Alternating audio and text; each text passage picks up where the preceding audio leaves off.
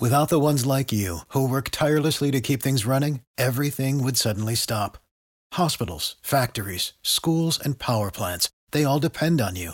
No matter the weather, emergency, or time of day, you're the ones who get it done. At Grainger, we're here for you with professional-grade industrial supplies.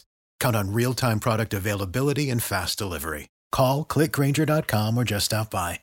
Grainger, for the ones who get it done.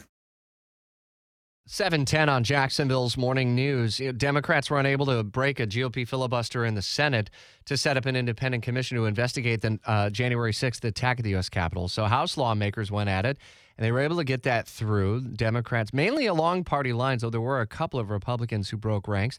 Fox's Rachel Sutherland in Washington to continue our team coverage. So looking at the vote, a couple of things stand out, including the Republicans who did break ranks on it. That's right. They're Liz Cheney and Adam Kinzinger, the only two Republicans to vote to create this select committee to investigate the siege on the Capitol. The final vote was 222 to 190.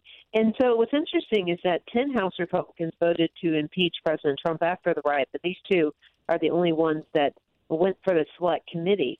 Republicans have been arguing that this is going to be a partisan exercise.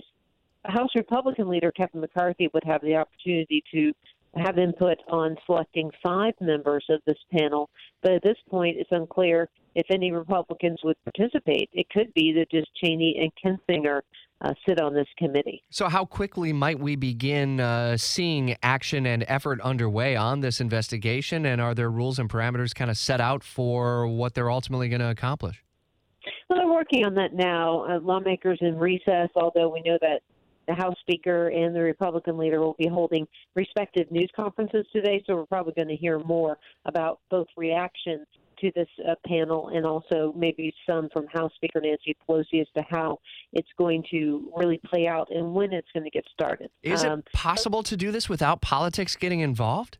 Oh, no, not at all. I mean, Republicans, again, arguing this is a partisan exercise. And so with this being led by Democrats and probably the majority of members on the panel will be Democrats, it's very difficult. And also, really, January 6th is kind of the third rail of politics right now. No one wants to touch it. But with this committee, they'll have subpoena power, and I would imagine that when they reach their conclusions and who knows how long it'll take to do that, it will be seen as a partisan exercise. Fox's Rachel Sutherland in Washington, part of our team every weekday here on Jacksonville's Morning News. As always, thanks. Without the ones like you, who work tirelessly to keep things running, everything would suddenly stop. Hospitals, factories, schools, and power plants, they all depend on you. No matter the weather, emergency, or time of day, you're the ones who get it done. At Grainger, we're here for you with professional-grade industrial supplies. Count on real-time product availability and fast delivery. Call, click Grainger.com, or just stop by. Grainger, for the ones who get it done.